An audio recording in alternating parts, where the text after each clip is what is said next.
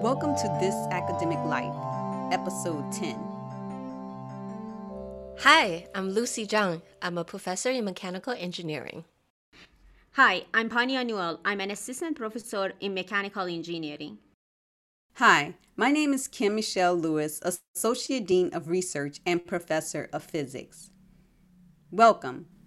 Today we wanted to have a very brief conversation about an opportunity that I had to serve as a panelist with Jennifer Granholm, who is the United States Secretary of Energy. On Monday, May 3rd, 2021, Secretary Granholm visited Howard University in Washington, D.C. to discuss a very critical issue that affects historically Black colleges and universities, and that is the inequity in research funding from federal programs such as the Department of Energy.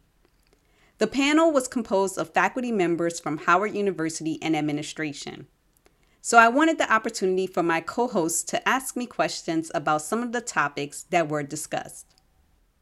So she picked Howard because she has potential funding opportunities, or she liked to discuss some topics to get feedback from Howard in order to design some of these research directions for Department of Energy. It was actually both. So she came to discuss initiatives that the Department of Energy had put forth to help with research funding at HBCUs. And then she wanted to say, what more can she do? What are my blind spots? What am I missing? Is there something else that I can help with? So that was the basis of the conversation. That is so cool. So what is the topic? Is it more focused on STEM in general, or is this just any topic related to energy? Does it include, say, policy or any political science, or just STEM? The focus was primarily on STEM funding and opportunities.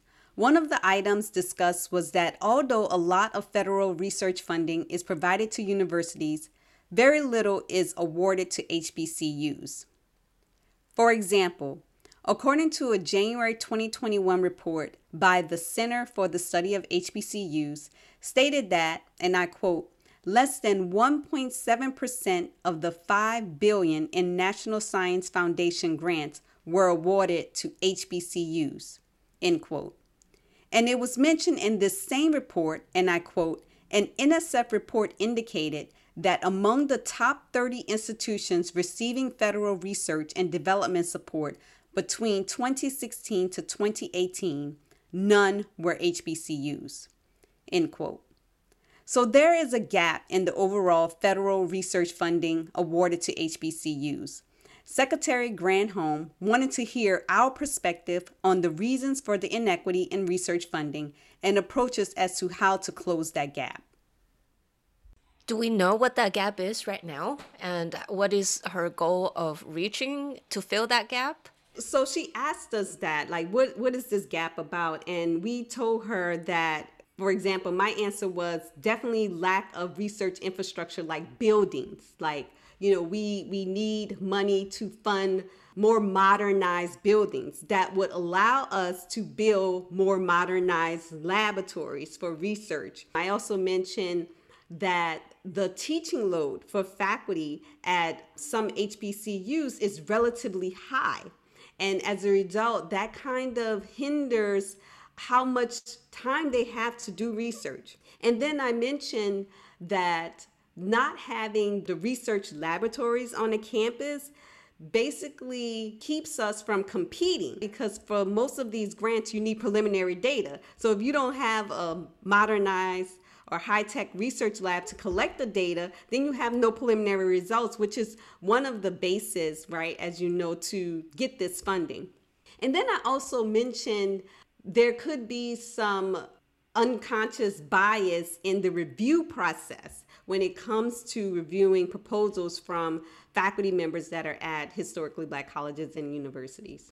Actually, as a former member of the Department of Energy labs, I agree with the last point. I think there are unconscious biases among the reviewers, and also there are some biases towards top universities.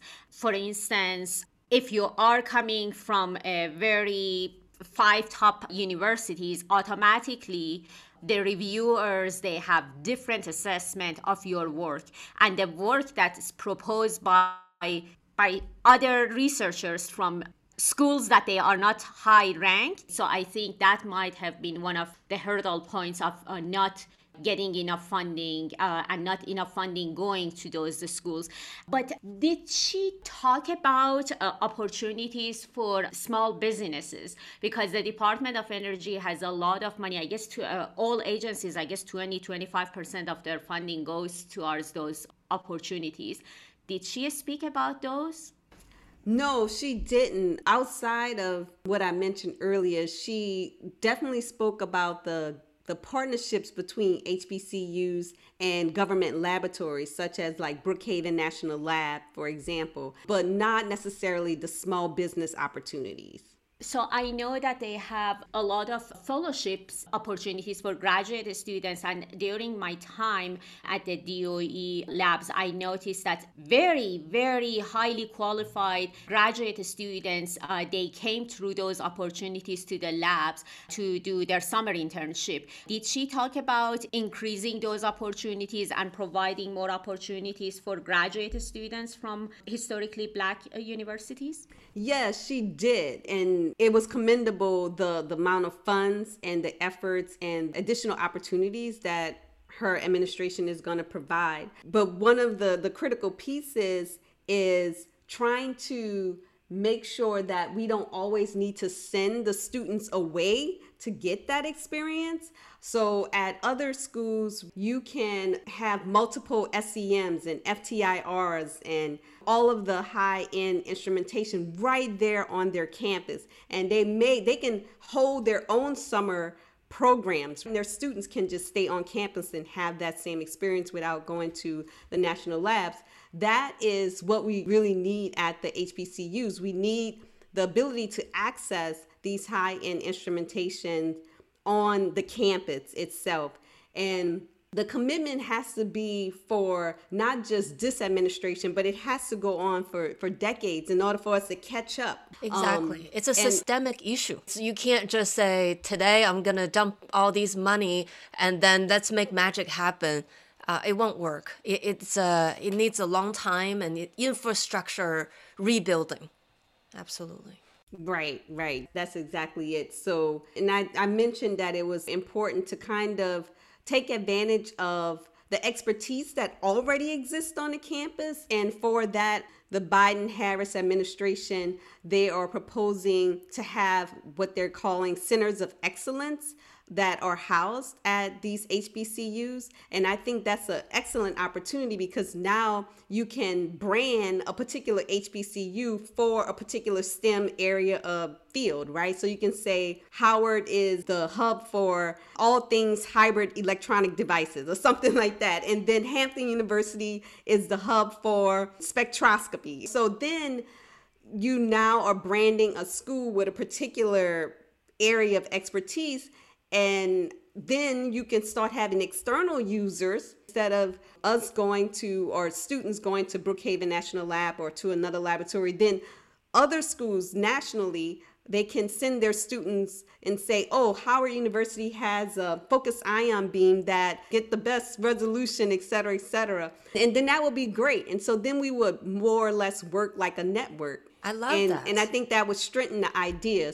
That's wonderful. Are there any specific plans that say if this fund or series of funds are coming through, are you going to starting to plan it now, or she had already have something in mind and say, here are some of the things that we can do and go ahead and implement them?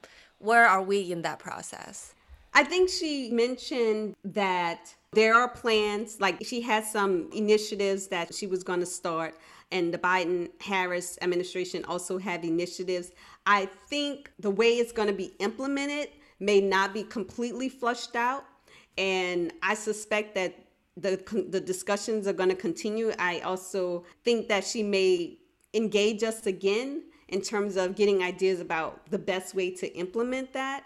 So that's what we're hoping for, that there will be a follow-up conversation to kind of flush out some ideas. But I also do think there's already a team of people in place on the Biden-Harris team that will help flush out those details. And I don't know if I'll get the opportunity to be at the table for that discussion, but I would definitely love the opportunity because one thing I realize is that often people think that all HBCUs are the same, like there's this one size fit all model, and that's not really true.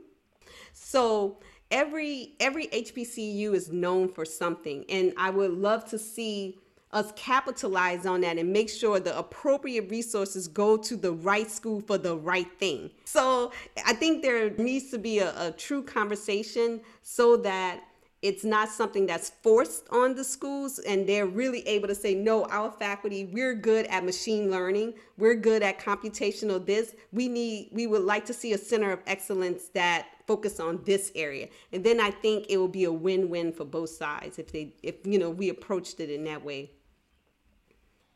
That's fantastic. I love it.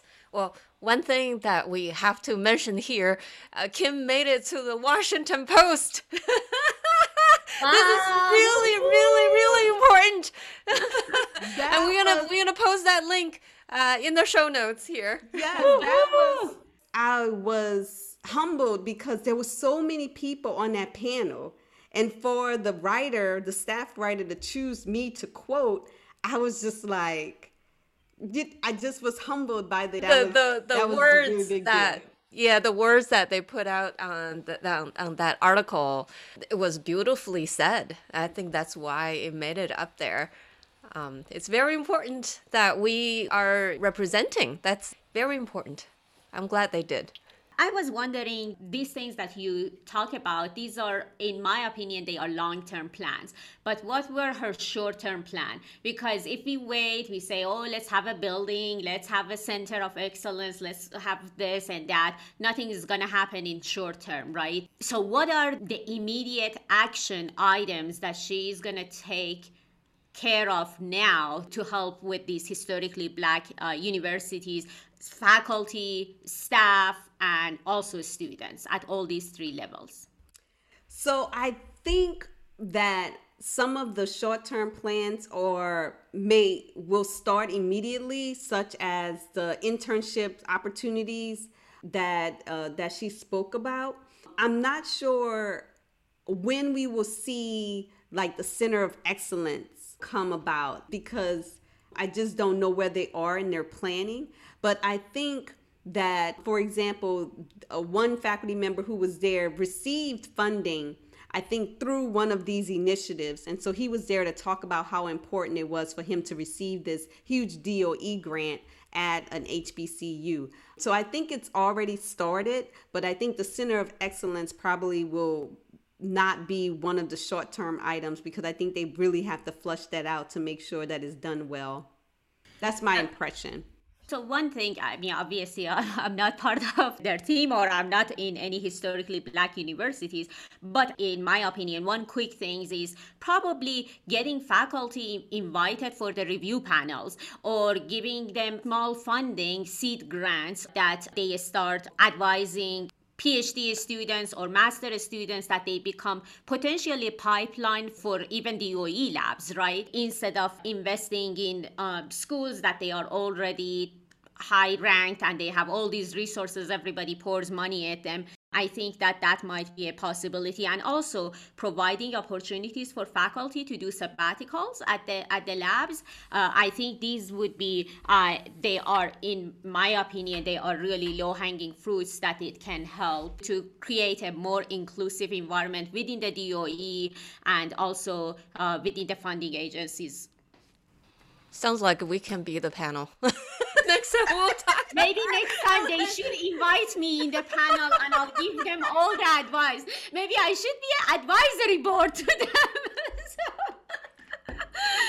I think, Panya, you mentioned pipeline. This is sort of a topic that many agencies are now talking about, not just related to big center grants, but some of those training or educational type of grants, they're really focused on pipelines, building pipelines.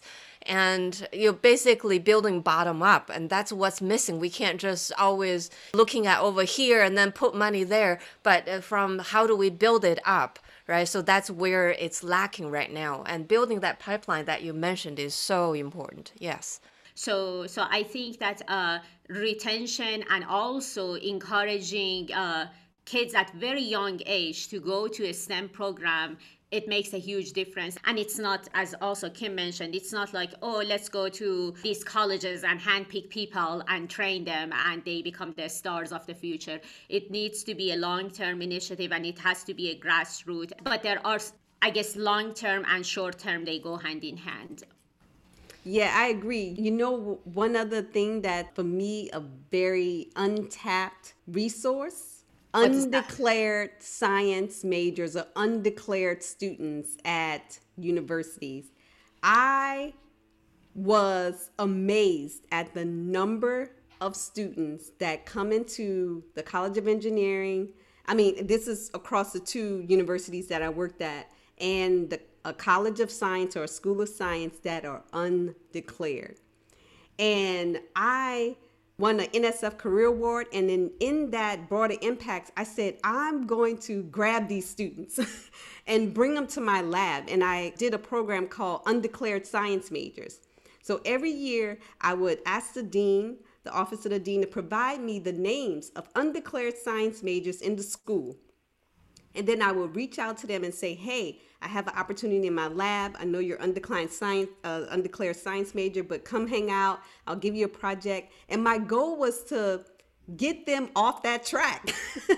And it worked. I had a student recently found me. He's now at a company in Boston. And he said how that changed, I won't go as so far to say his life, but changed his experience. That I pulled him as a freshman and said, hey, you're undeclared science, let's do some work in my lab. And he said it was a great experience, and he just was so thankful that I provided him that opportunity as a freshman. And I just felt so rewarded. It's just this one student that you have this idea in your head, you don't know if it's gonna work. And that's, for me, the best part about being a faculty member. Is just that's all you need, is the one student to come back and say, thank you, Dr. Lewis, thank you, Professor Lewis. That was a great experience. And for me, that was one of the highlights of the results from my NSF Career Award. Little things matter a lot. Yes. You know, these are efforts that you put in, and you don't really see the results when you've put it in, but you have to do it, right? So I love that. This is, one of those things that everybody should be thinking about. Absolutely. Well, Kim, you have to keep us updated on this. Yes, I'm very excited. I will. I will definitely do that. And thanks for the two of you supporting me. Exactly. This is why we're here. Yes. Our goal is to make an impact, and this is the outlet for it. Right. I hope that this conversation has brought some awareness to the inequity in research funding at HBCUs.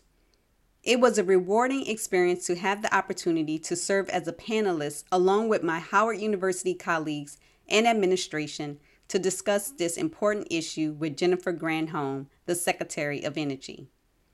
Please see our show notes for the link to the recorded panel discussion with Secretary Jennifer Granholm and the Washington Post write-up. Thank you so much for listening. We hope that you enjoyed this conversation. Find us at thisacademiclife.org or follow us on Facebook. You can listen to our latest episodes on iTunes, Spotify, Amazon Music, or Google Podcasts. Please rate us. We welcome any feedback or suggestions for future episodes. Join us next time for the good, the bad, and the ugly of this academic life.